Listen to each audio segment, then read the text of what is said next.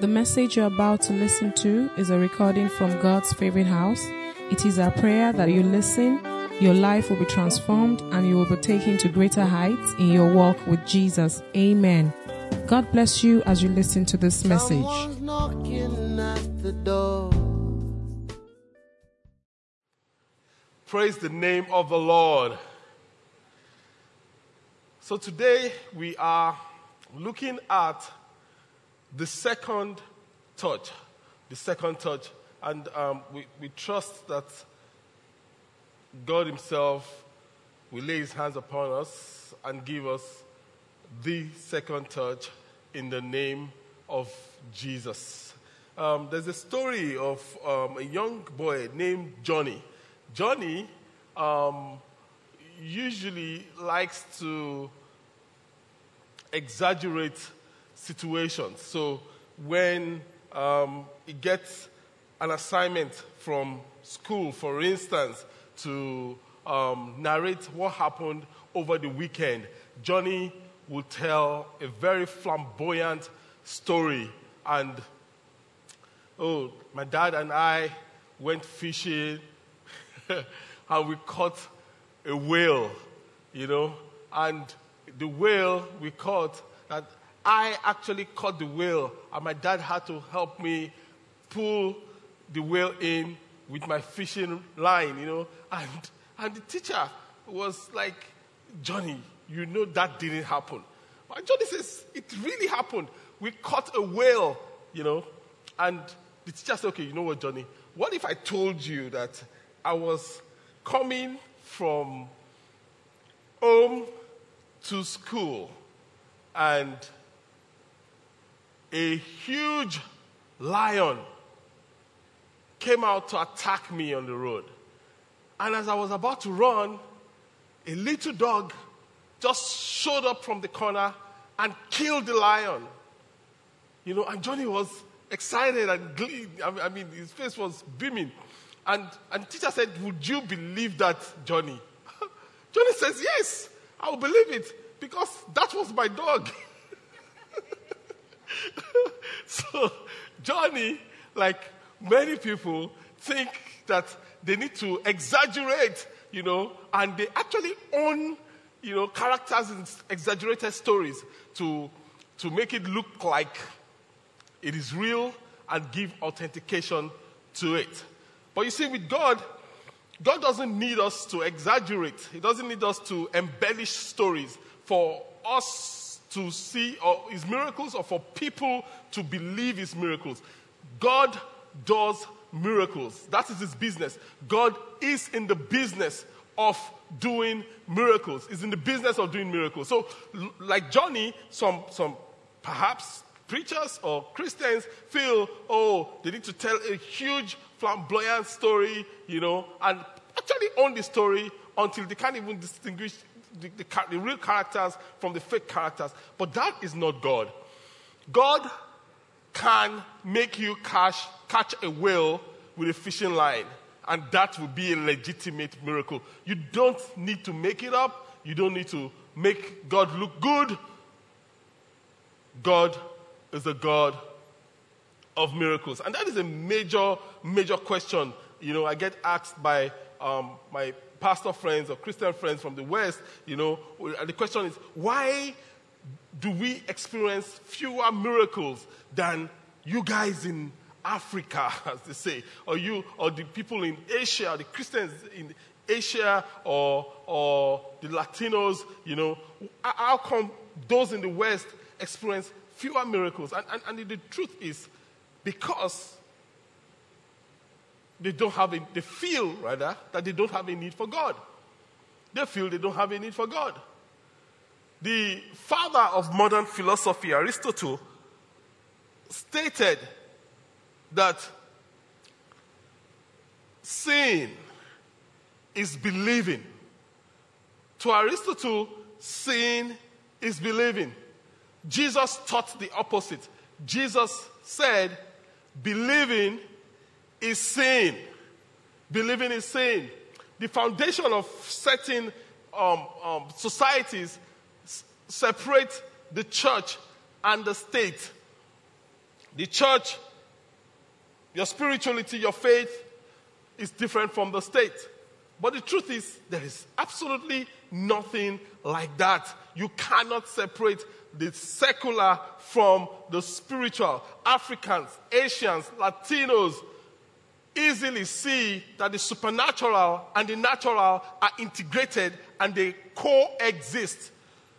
The supernatural and the natural, for the African, they understand that the supernatural and the natural can coexist. And as Christians, we need to ensure that we are not deceived. The supernatural is real and obviously influences the secular. So when we go about our lives, we should understand that God is a spirit.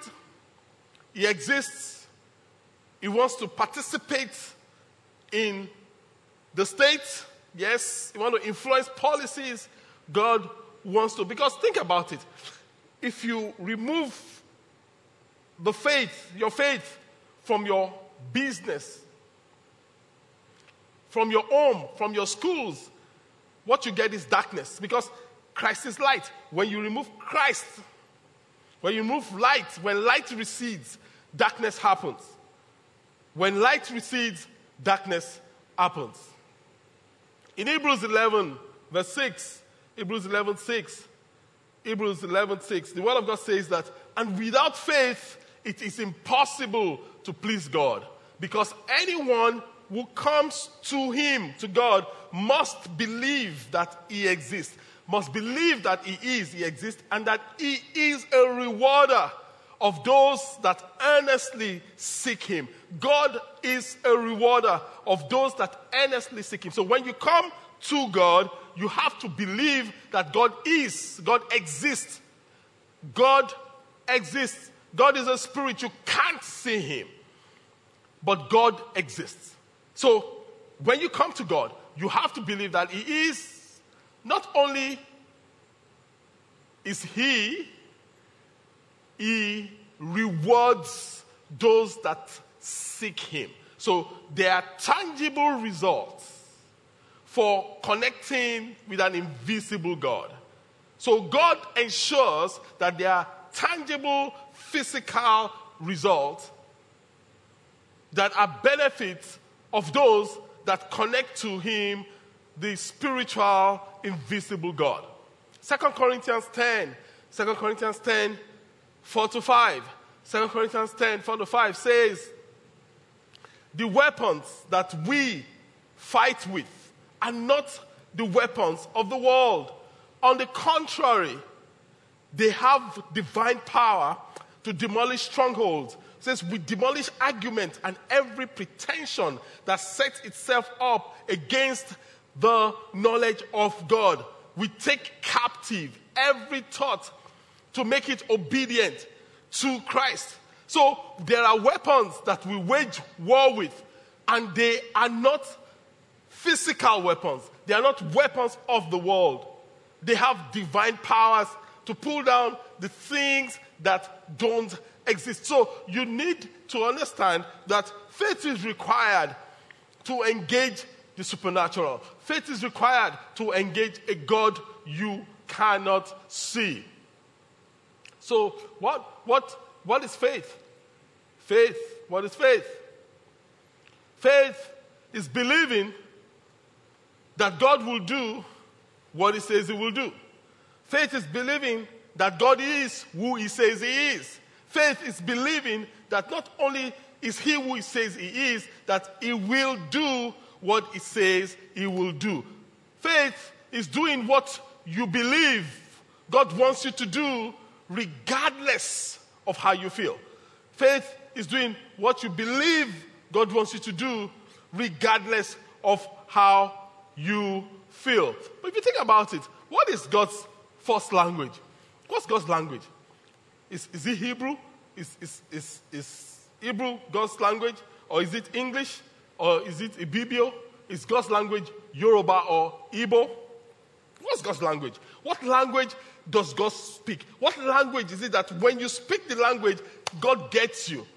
The language that God speaks. God's language. God's first language is faith. If God were to have a language, it is faith. It is faith. When you want to communicate or connect to the supernatural, invisible God, you must have faith. Without faith, you cannot connect to God. So the first thing the enemy does is to attack your faith. Is to attack your faith.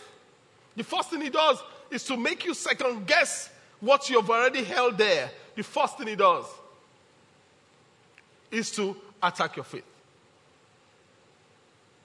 And the first principles of faith is seeing the invisible. Because faith is the substance of the things that you cannot see. So, holding what you cannot see, that is faith. That is faith. It doesn't matter if you are looking for direction, if you are looking for healing, if you are looking for deliverances, if you are looking for children, if you are looking for blessing, if you are looking for provision, if you are looking for a breakthrough. Faith is seeing the invisible and holding the invisible. You must be able to hold the promotion before you can experience the promotion. And one of the tricks of the enemy is that, because we are human beings, there's an emotional side to us. And sometimes, while we can control many parts of our lives, sometimes when we are not deliberate, our emotions can play tricks on us. So the enemy can throw things up that try to mess up our emotions. And when we don't feel, I've heard people say, "Oh, Pastor, I don't feel I have faith."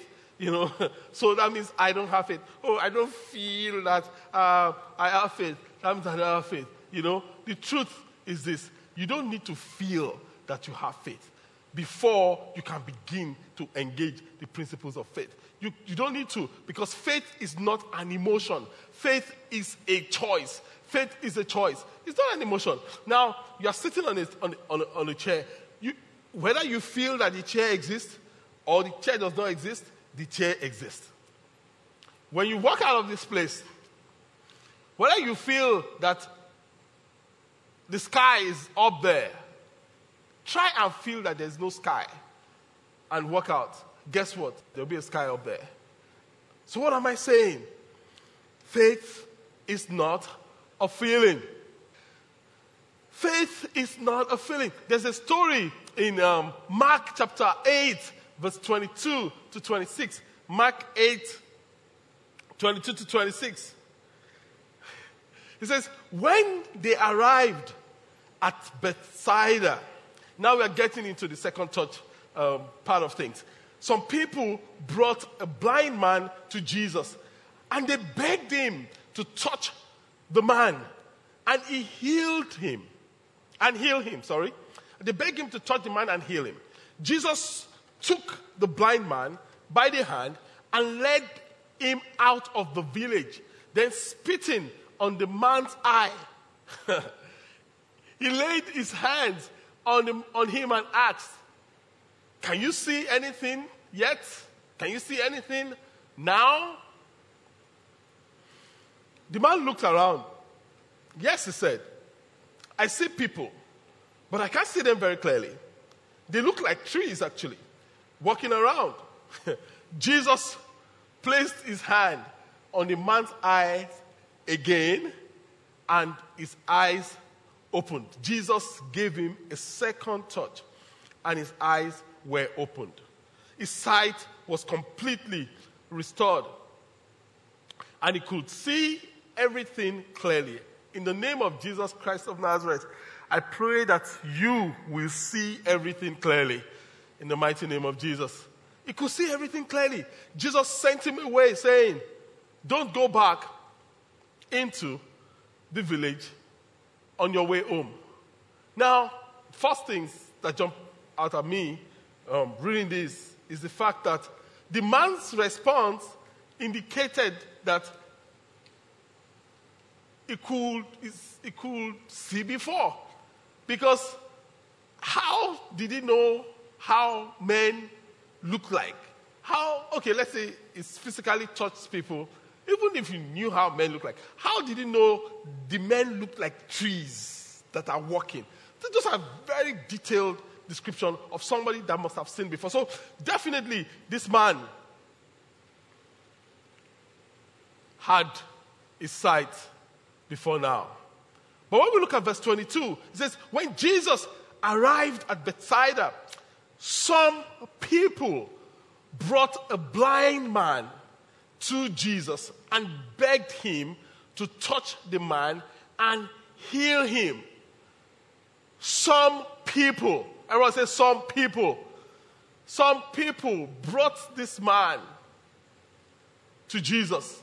Now, the question for you and I, as we talked about last week, when we talk about living a life of gratitude and telling other people about the good news, the question is, who do you need to bring to Jesus? There are people that are blind, spiritually blind around you. There are people that are emotionally blind around you. There are people that are intellectually blind around you that needs Jesus. Who do you need to bring to Jesus? Who do you need to bring? You need to wrestle with that question. Who do you need to bring to Jesus? Second,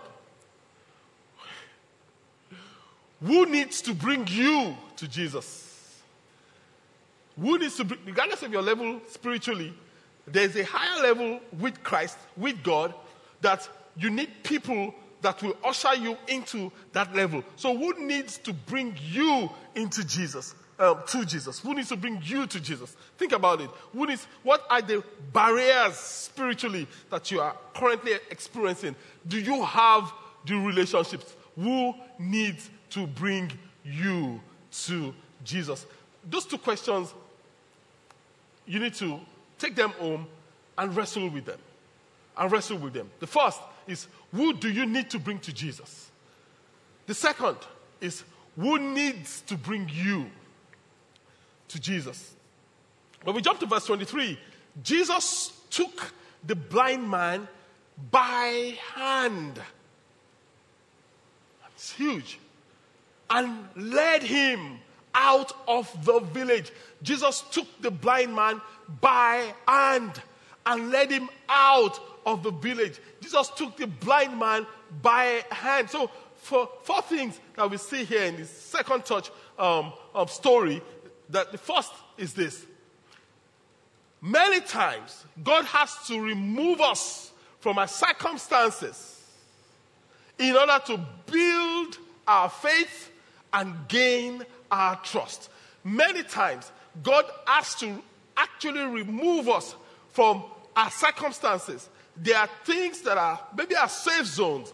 Some of us, it's our comfort zones.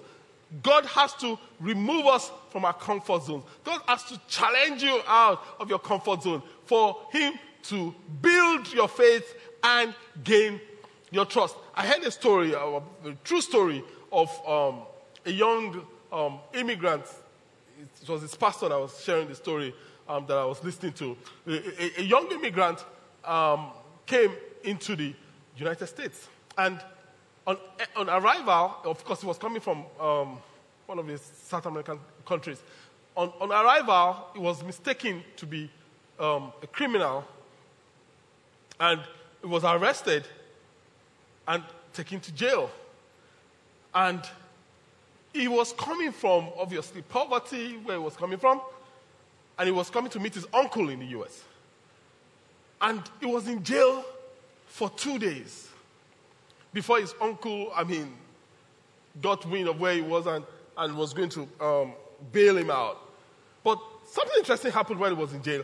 This guy had a room to himself in jail, has wall-to-wall carpeting, had cable TV, had food, very good food, had a doctor check him up every week, that when his uncle came to bail him out, he was a teenager at the time, the boy refused to leave the prison. He said he was not going. It took a lot of persuasion, a lot of, that this is confinement. He says, if this is confinement, I am okay. Just I'm okay here. Because what else does a man need? He has cable TV. He has one-to-one rug. He had everything going for him. And many times, what we see as life is actually prison. Many times, what we see as enjoyment is actually confinement. And sometimes, God has to remove us from those circumstances so that He can take us to where He wants us to be. Sometimes our surroundings are unhealthy and they create spiritual blindness. And it's huge. And He has to jolt us out of it. Sometimes God needs to put you in new circumstances in order to build your faith. Remember the story in Genesis 37, the story of Joseph. God needed, or rather allowed, Joseph to be sold as a slave, eventually landing in Egypt as a prisoner. Like Joseph, sometimes we are on our way to the palace, but we need to go through the prison. But we shouldn't be like the young man that refuses to let go of the prison when it was time to go. We should be able to embrace what God has in mind. So sometimes God needs to take us out of this village. Sometimes, many times, it's the village of our thinking. We have been taught to think in a certain way from how our culture has conditioned us. God needs to take us out of the village of our thinking so that He can change our lives. Sometimes the village of our thinking is a village of control. For some people, it's a village of confusion. For some people, it's a village of disorder. Everything must be in disarray before they can function. If you you give them a clean table, they must scatter the table before they can begin to work. They don't do it deliberately, but when you look at the table, it's scattered. For some, it is a village of association. But whatever village it is, God will take you out in the name of Jesus. Say amen. Verse 23 to 24 says, Jesus took the blind man by hand and led him out of the village, then spitting. It's huge. Spitting on the man's face. He laid his hands on him and asked, "Can you see anything now?" The man looked around. "Yes," he said. "I see people, but I can't see them very clearly. They look like trees walking around." Now,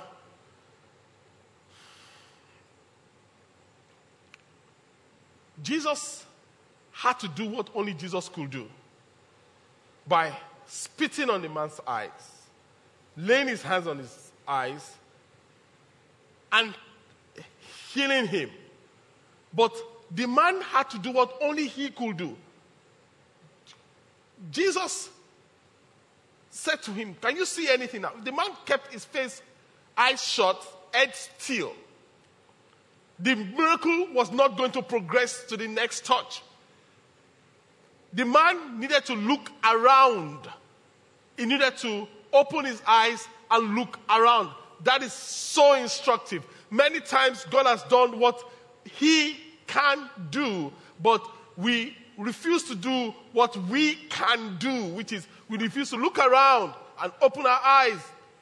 So God will do what we can't do. And we need to do what God won't do for us. So number 2, we see that Jesus uses everything in his arsenal to save us, deliver us, and demonstrate his love towards us. We see here, he just arrived at Bethany. He just arrived at the village. And they brought the man to him. Jesus took the man by the hand, took him outside of the village. It took some effort. I mean, he put his reputation on the line. Imagine you you come to church and they said, okay, you need to be prayed for. And you come outside and pastor is spitting on you. What? I mean, that will make news on social media. That the spitting pastor. I'm not saying pastor should be spitting on people or abusing people. But we see here that Jesus didn't put his reputation on the line. He spat on this guy's face. So the Lord will use anything to save us, to deliver us, to show that he loves us, and to give us the breakthrough that we require. In fact, this is the first time in the history of Jesus' life and ministry, that he will have to heal someone twice. The first time ever. Everyone that Jesus prayed for up until that time had immediate healing. This was the first time that Jesus prayed for someone and the person was not healed immediately. I could imagine that Jesus laid his hands after spitting and putting his hand on the guy, Usually when Jesus does that, or before he even does that, people touch him and they say they are healed. Now he does that. What I think he expected was that the man should say, "Oh, I can see." And the man didn't say anything. And there was like an awkward moment, and Jesus is like, "In Jesus' name," I finished praying. Jesus doesn't pray in Jesus' name, but you know what I mean. He says, "Okay, you are healed in Jesus' name." And Jesus probably opened one eye and looked at the guy. Is this seeing? And the guy was just there. And Jesus had to break the silence. He said, "Can you see anything? Can you see anything now?" I mean, it's so embarrassing. Jesus, the Son of God, healing someone and still had to check. Boy, can you see anything yet? I've prayed a very powerful prayer for you. Can you see anything yet? Has your miracle happened yet? Has your miracle happened yet? And the man said, "Oh, yeah, I can see something, but it's not really clear. I can see men walking around like trees." Jesus will do anything to do the miraculous in our life.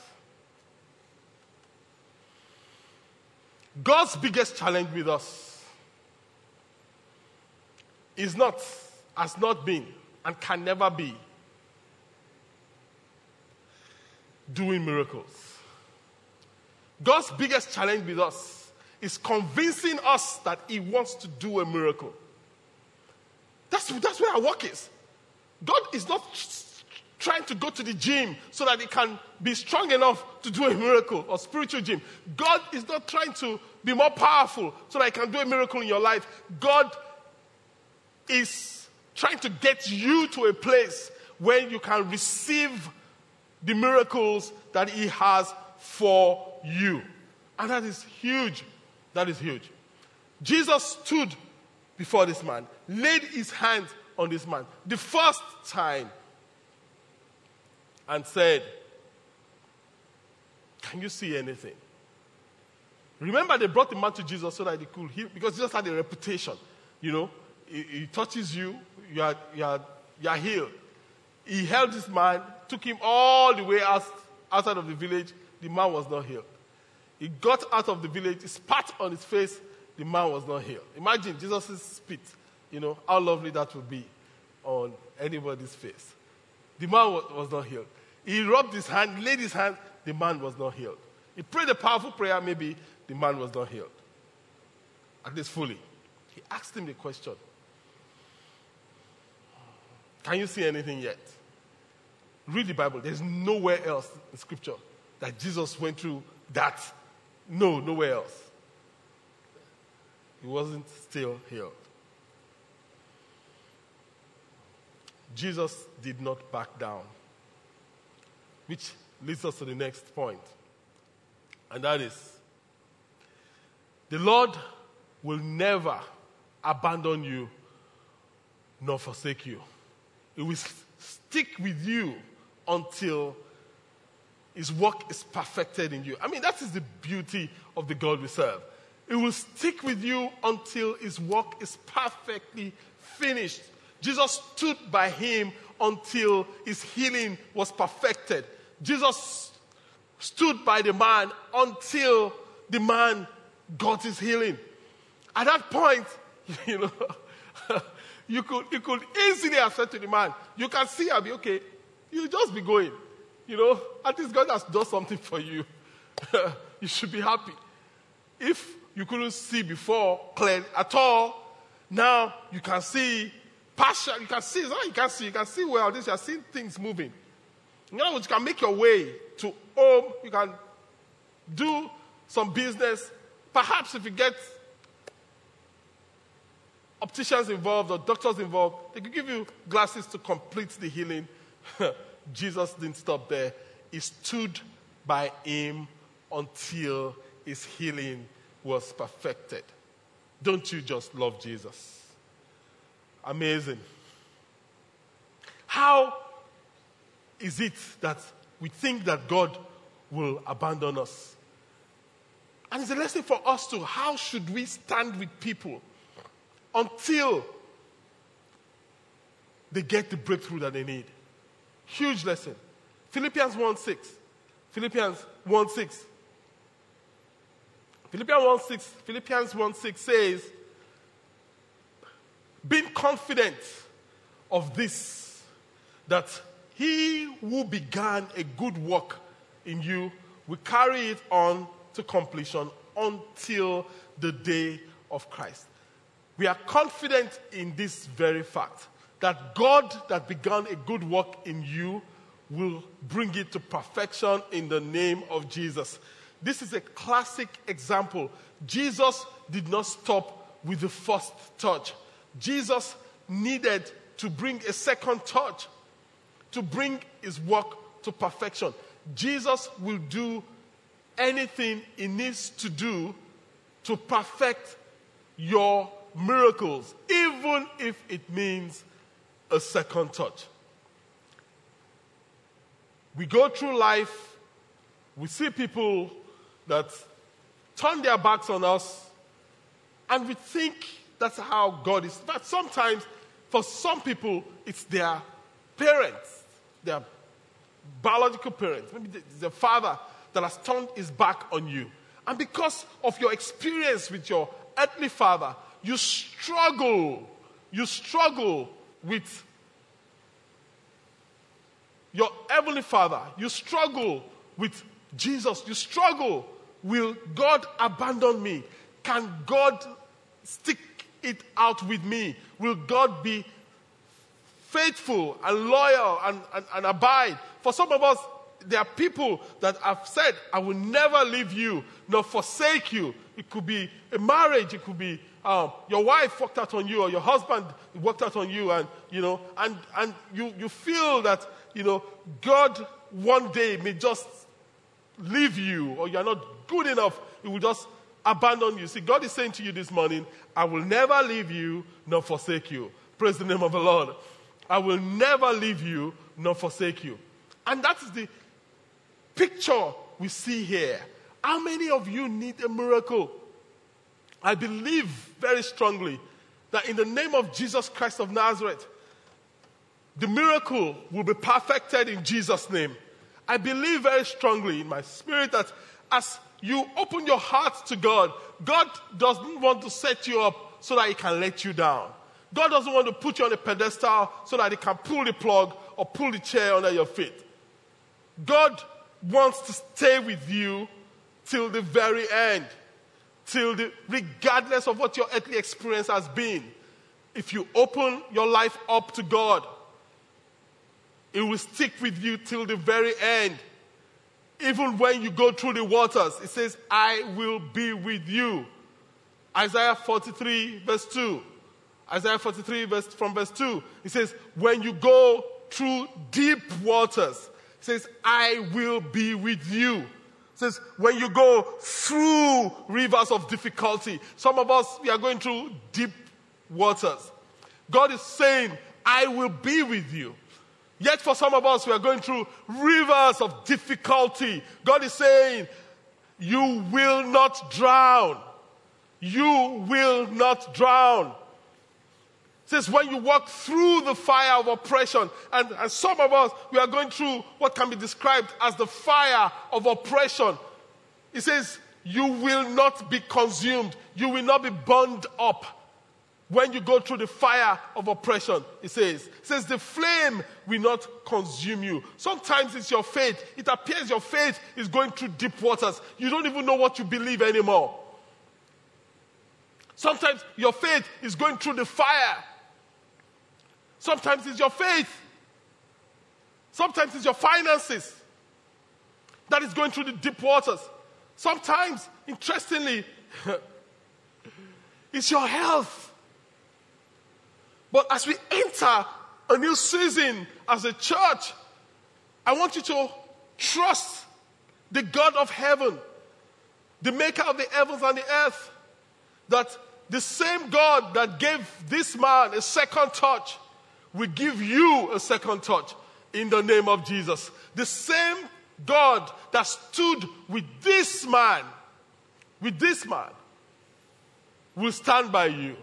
In the name of Jesus. The same God that did not allow him to be drowned, literally, will make sure you are not drowned. In the mighty name of Jesus. So we go to the final point. Verse 26. Jesus sent him away. That this was when this man has been perfectly healed. This man has been perfectly healed. Jesus sent him away, saying, don't go back into the village on your way home. Don't go back into the village on your way home. This is huge. It's huge. Jesus wants us not to go back to the village. What was not good for you in obtaining your miracle is not good for you in sustaining your miracle. What was not good for you in obtaining the breakthrough is not good for you in sustaining the breakthrough. What wasn't good for you in acquiring the level that God has brought you into is absolutely not good for you in sustaining the level. Now, if you look at that story, Bethsaida, there is something about Bethsaida that wasn't good for that man. There's something about Bethsaida that wasn't right for him. There's something, you need to understand your destiny and the things that are compatible with your destiny and the things that are incompatible with your destiny. Bethsaida was, in the Bible days, I think till now, it's a fishing, commercial, prosperous settlement. It's like a village by the river, and there's a lot of ships, boats going back and forth, merchants bringing goods, fish, trading, and all that stuff. So it's a very prosperous place to be in. So the blind man most likely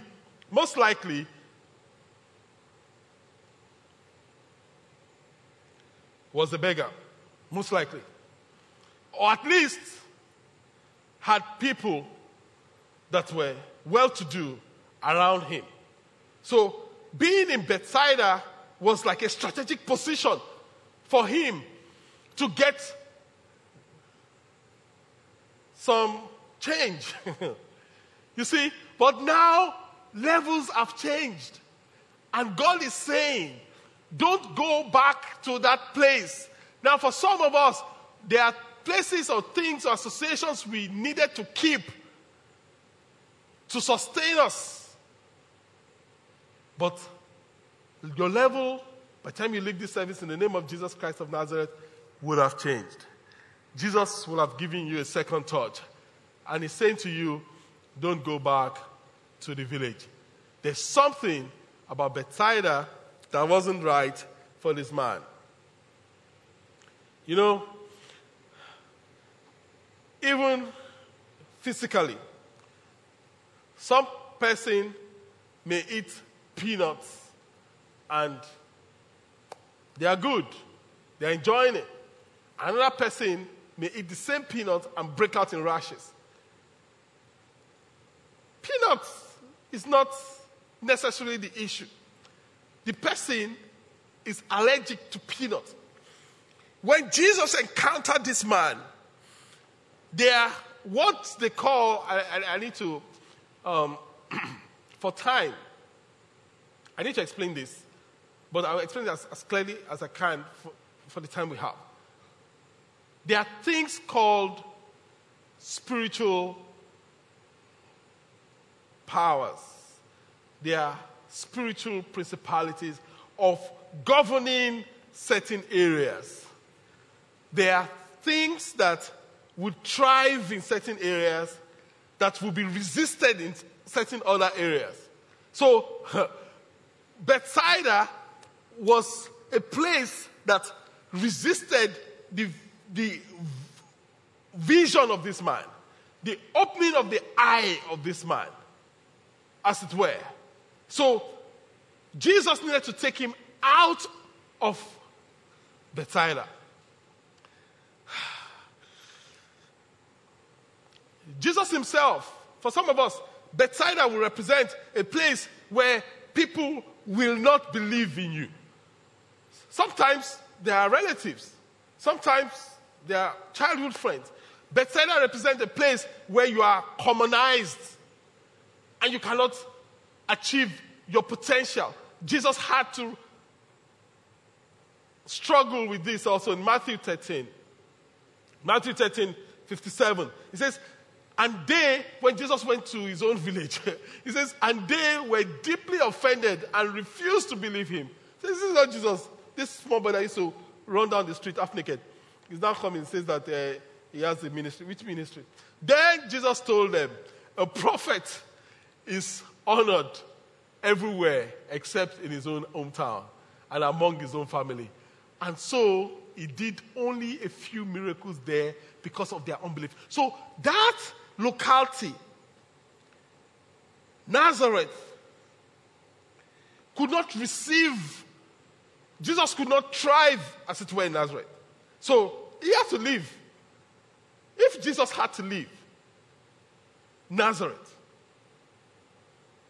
going back to the village was going to restrict Jesus. He just went back there, but it was restricted. We need to understand that everyone has a Bethsaida. Don't go back to Bethsaida. In church planting, I've experienced all sorts of things. Territorial spirits, battling principalities, dislodging principalities and powers to set up a church. God set up a church in the locality, and they said to us that, how come your church is able to grow this big? Because in that locality, no church have been able to grow past 80 members.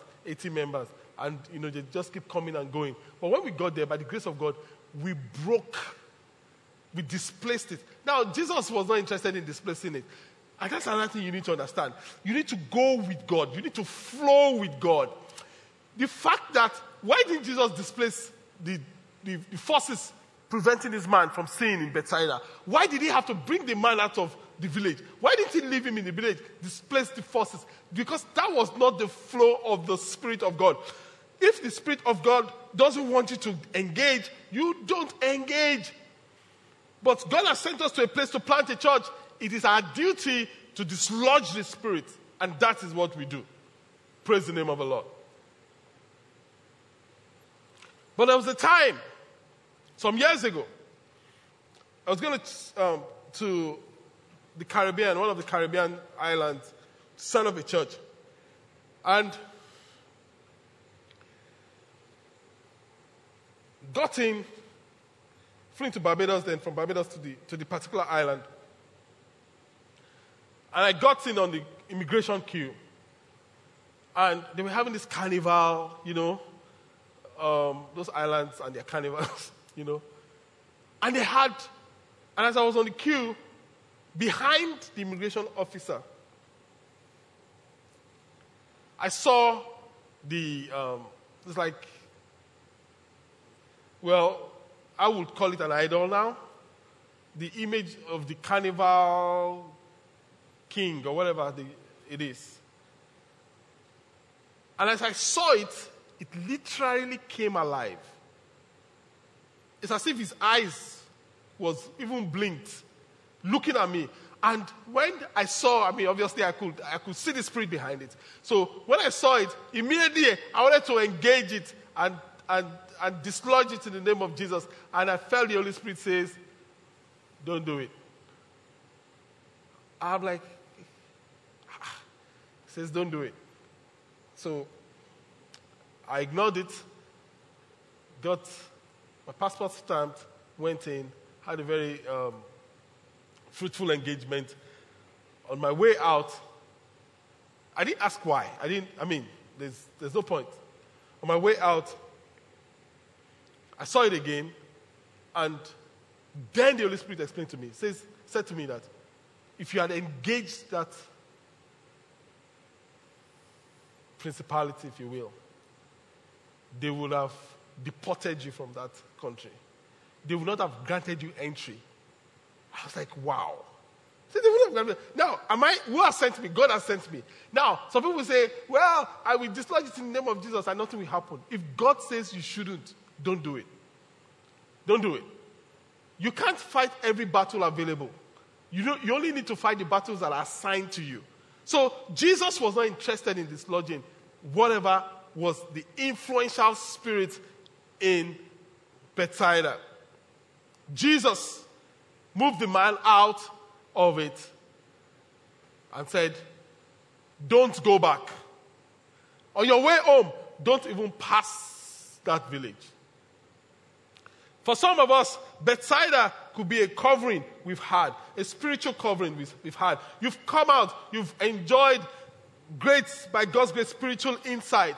Now you're feeling that you're confident. You want to go back. God is saying, don't go back to Bethsaida. For some of us, Bethsaida is an old way of thinking. It's an old way of thinking. We are trapped in our old way. God has shown you a better way. But it's always easy to fall back or to want to go to Bethsaida and show them who you now are. But God says, it's not important. Don't go back to Bethsaida. It could be an old way of life. Don't go back to Bethsaida. So we see that today, Jesus will do anything to work the miracle in your life, even if he has to give you a second touch. Even if he has to give you a second touch. So I want you to trust God and open your heart to God. For some of us in this place, we need to, after this service, we need to see some of the pastors to actually physically touch us and pray with us. That's okay.